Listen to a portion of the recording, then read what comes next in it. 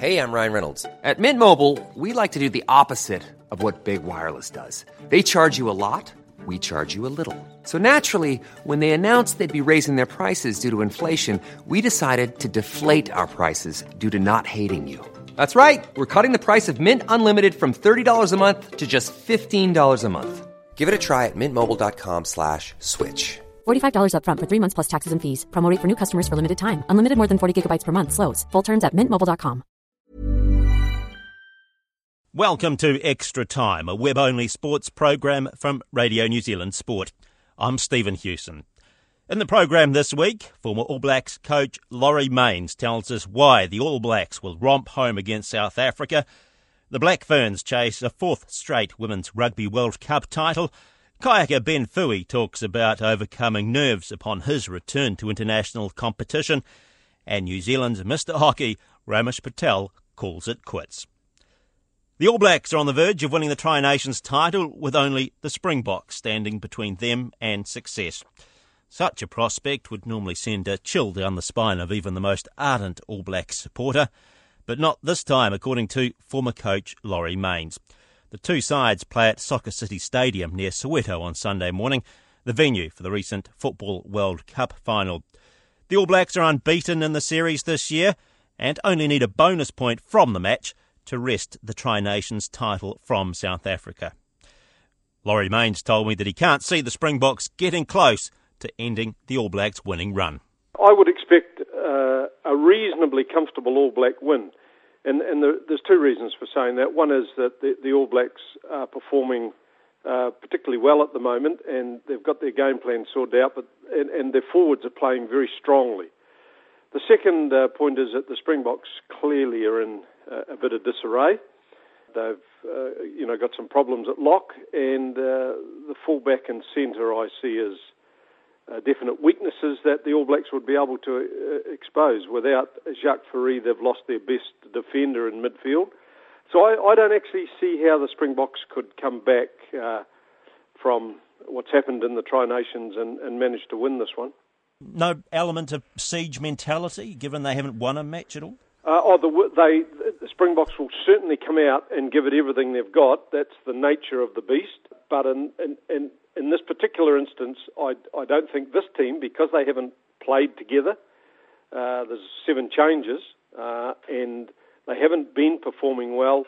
I just don't think the coaching staff of the Springboks would be good enough to have turned that around in a 3-week period. The fact that it's not Ellis Park, it's in Soweto, how much of an impact will that be, given I suppose there's still going to be over 90,000 people there? Yeah, that's pretty crucial, really. I just can't understand SAFU agreeing to the game not being played at Ellis Park. It is a bastion for South African rugby, and they don't lose too many tests there. And if I was coaching South Africa, I would have been arguing very strongly, for the match to be there, because it is harder for visiting teams to win at Ellis Park. Psychologically, it's a real hurdle. This almost is a bit like getting onto a neutral ground. I doubt that any of the South Africans will have played there before either. Graham Henry's made the comment that the South Africans may be looking to play a bit more expansively with the changes they've made. Do you think that's the case, or is that a comment that maybe is a little tongue-in-cheek? I won't suggest that it's tongue-in-cheek, but what I will suggest is that he's trying to encourage South Africa to do that. But I just don't think they've got the backs there to be able to do that, to be honest. As I say, the centre, and although the fullback's a good runner, but he's just a little guy and he's a bit suspect. It's hard to know. I'll put it this way: if the bounce of the ball went well for South Africa early on, and they managed to score first and got their tails up, they could be a dangerous proposition then. I was talking to former All Blacks coach Laurie Mains. And while the All Blacks are chasing the Tri-Nations title this weekend, their female equivalents, the Black Ferns, are competing at the World Cup in England. New Zealand's won the past 3 tournaments, but England go into this event as favourites, having beaten the Black Ferns the last time they met in November last year. Despite that, Black Ferns captain Melissa Rusco is upbeat about their chances. I think we're going to be exciting. I mean, when we look at New Zealand rugby and look at the way the All Blacks are playing, we're trying to emulate that a wee bit. We've got pace, so we've got to use it. But in saying that, we've got to do the forwards have got to do the hard stuff up front and actually make that space for the backs out wide. So we've got that. We've got some skillful players. We've got some exciting players who they could just step through and be gone. So we want to obviously work to our game plan, but we've got some individual talents that'll be really exciting if they can fire.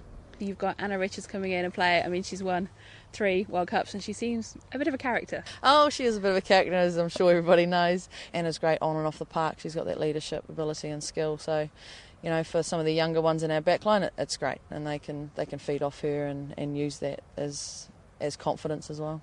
I mean, I guess some people may look at it on paper and say she's 45 now, but what she may lack a yard or so now, she makes up with it in the rugby brain that she's got. And as you said, for the youngsters to be around someone like that can only be beneficial for the future as well. Yeah, definitely. And I mean, she'll probably be the first to admit she might be a little bit off the pace, but you can't take away the skill when making a pass and putting another player in a hole. You can't. Doesn't matter how fast or how old you are. If you've still got that skill ability, that's going to be a difference. And we'll definitely be using that. And the back lines, it's going to be firing. I think it's really exciting, just even at trainings, to see the backs run. From a forward's perspective, I like getting up and seeing them crossing that line, that's for sure.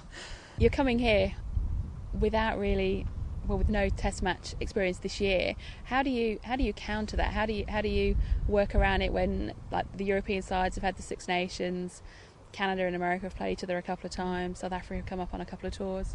Yeah, it's really unfortunate from that perspective. I think just from a rugby and development area from New Zealand, I think New Zealand and Australia really need to look at it a wee bit more, and I would think that the logic would simply be we could play each other in a couple of test matches at least once a year, which would be fantastic, and join in with the Bledisloe Cup with the guys. I mean, I think from promoting women's rugby down in the South Pacific, I think that would be great.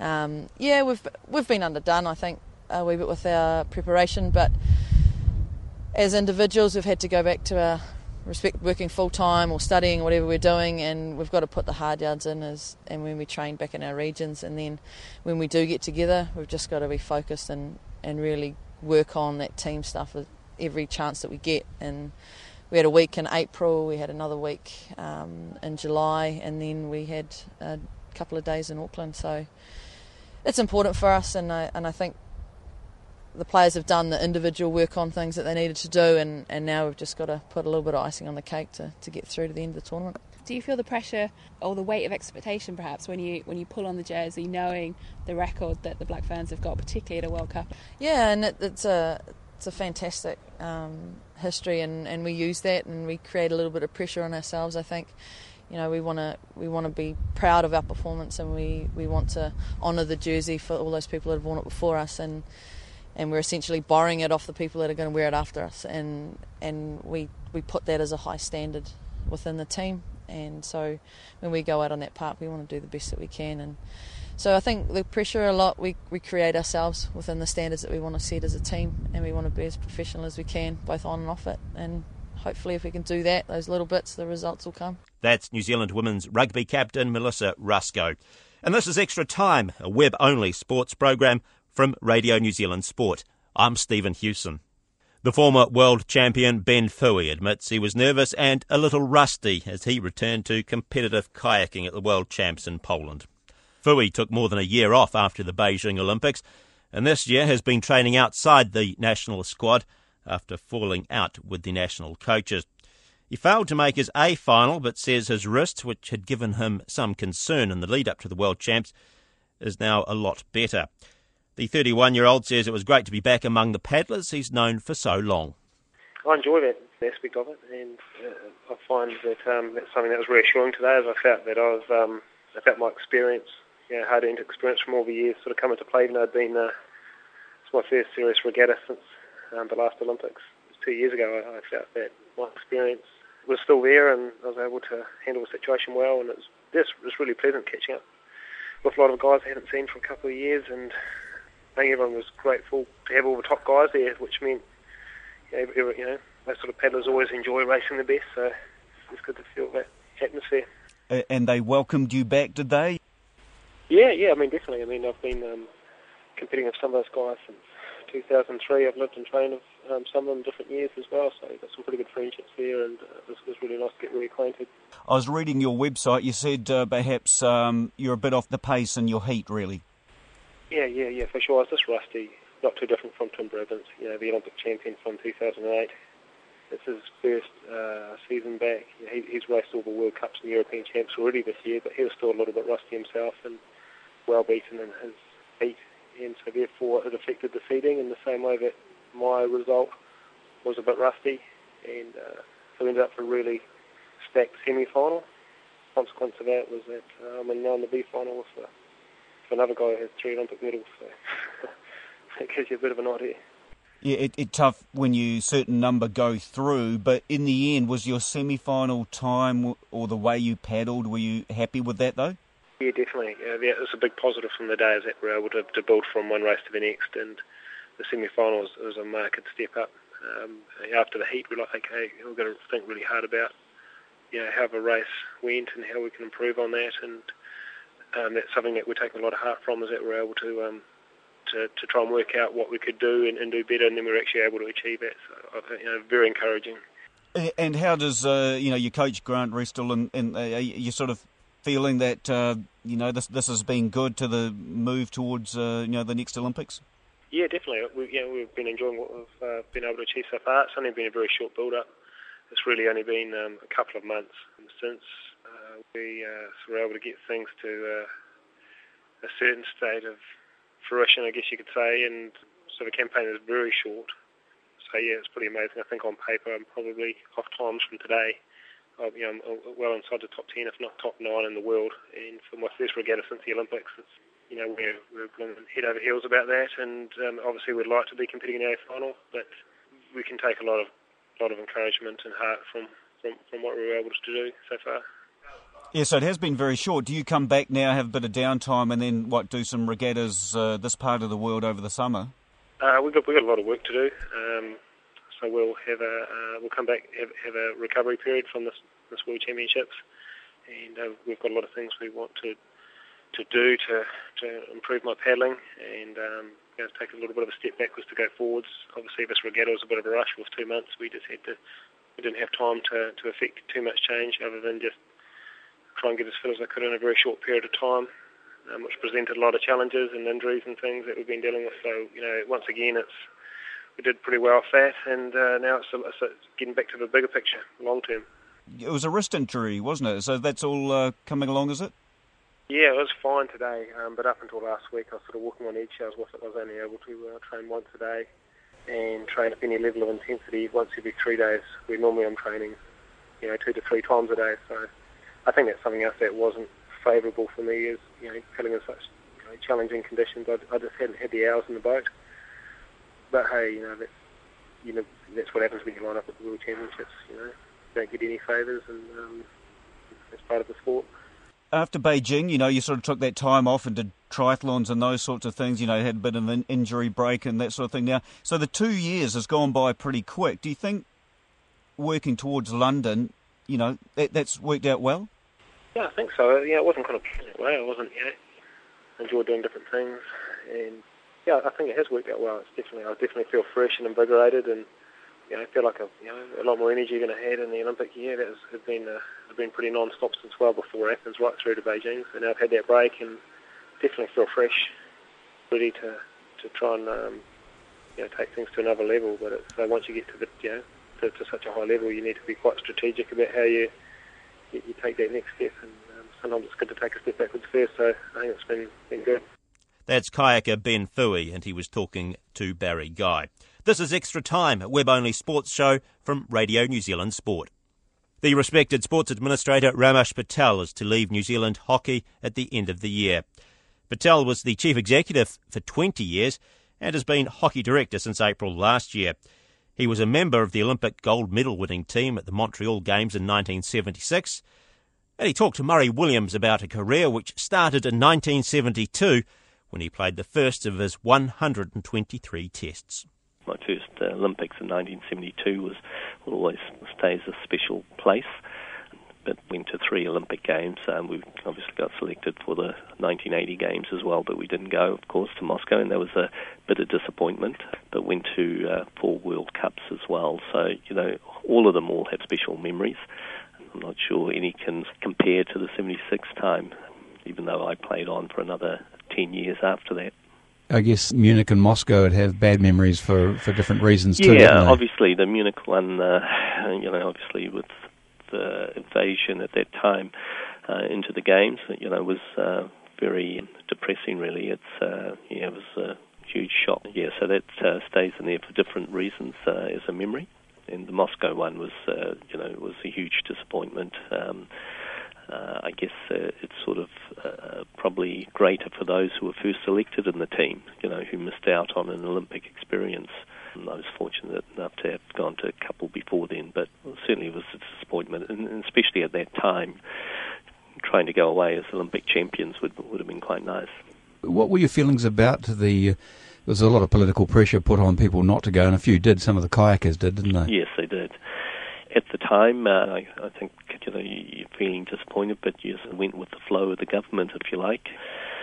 But I do remember as a player feeling very disappointed, and then you feel just equally disappointed when you hear that the teams that did go, and some of the hockey teams that did go, that starts to get a little bit upsetting when that happens. And I guess we go through sort of similar situations now, even with India back at just this year for the World Cup earlier this year, when there was a possibility that teams may not go for terrorist reasons, and we had one player pull out from New Zealand. So I guess these sort of things are going to be around for some time. Hockey's a truly international sport, unlike some others that we excel at, and we're 7th, both men and women at the moment. How realistic is it, do you think, to hope or expect that the Black Sticks men and women can do better than that, given the quality of other teams and the amount of hockey they're playing?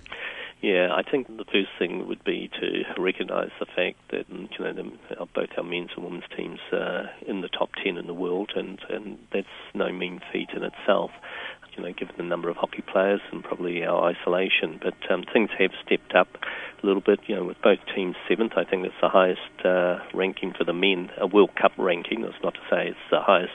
For example, they came 6th in the Athens Olympics, but it's the highest World Cup ranking that they've held ever since the World Cup rankings have come into place. The women have been up as high as 6th.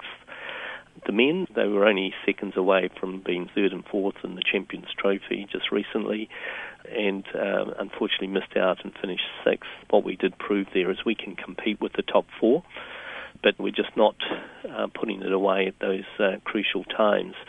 So, in answer to your question, I think the men is very possible to be a top 6, but we need to break in there, and we need to play and beat these top 6 teams a bit more consistently. So at the moment we know we can do 1 or 2, but we need to be able to do a few more.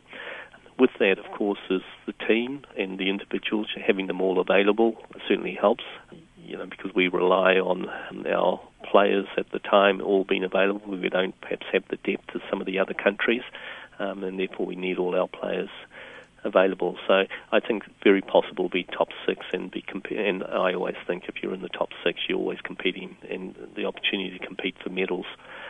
On the women's side, they're developing. They probably surprised us last year in terms of their progress under the new coach Mark Hager, and I think they're developing pretty well. So I think the target for this World Cup coming up next week will be the top 8 at this stage, would be realistic, and I certainly think within the next couple of years they'll be a top 6 contender. We would expect them to be top 6 at the London Olympics.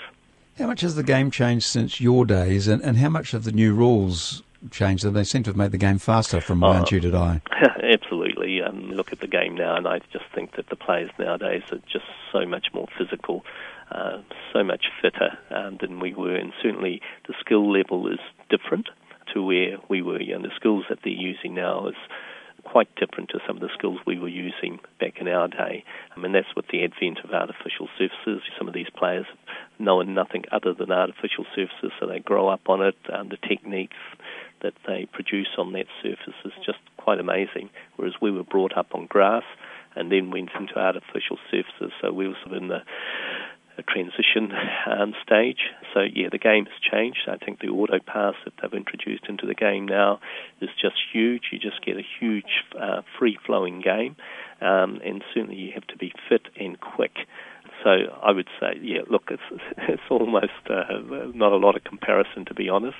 I think the basics of the game are still there, and I think whether it was in our day or now, you still need to actually carry out the basics very well, and you have to be efficient in them. But if you're a good athlete, and I think that's important these days, you need to be a good athlete to do well in hockey internationally these days. That's not to say some of us weren't as good, but I just think that the stuff that they're doing now, and also the sports science involvement and the knowledge that they have, is far greater than anything we ever had.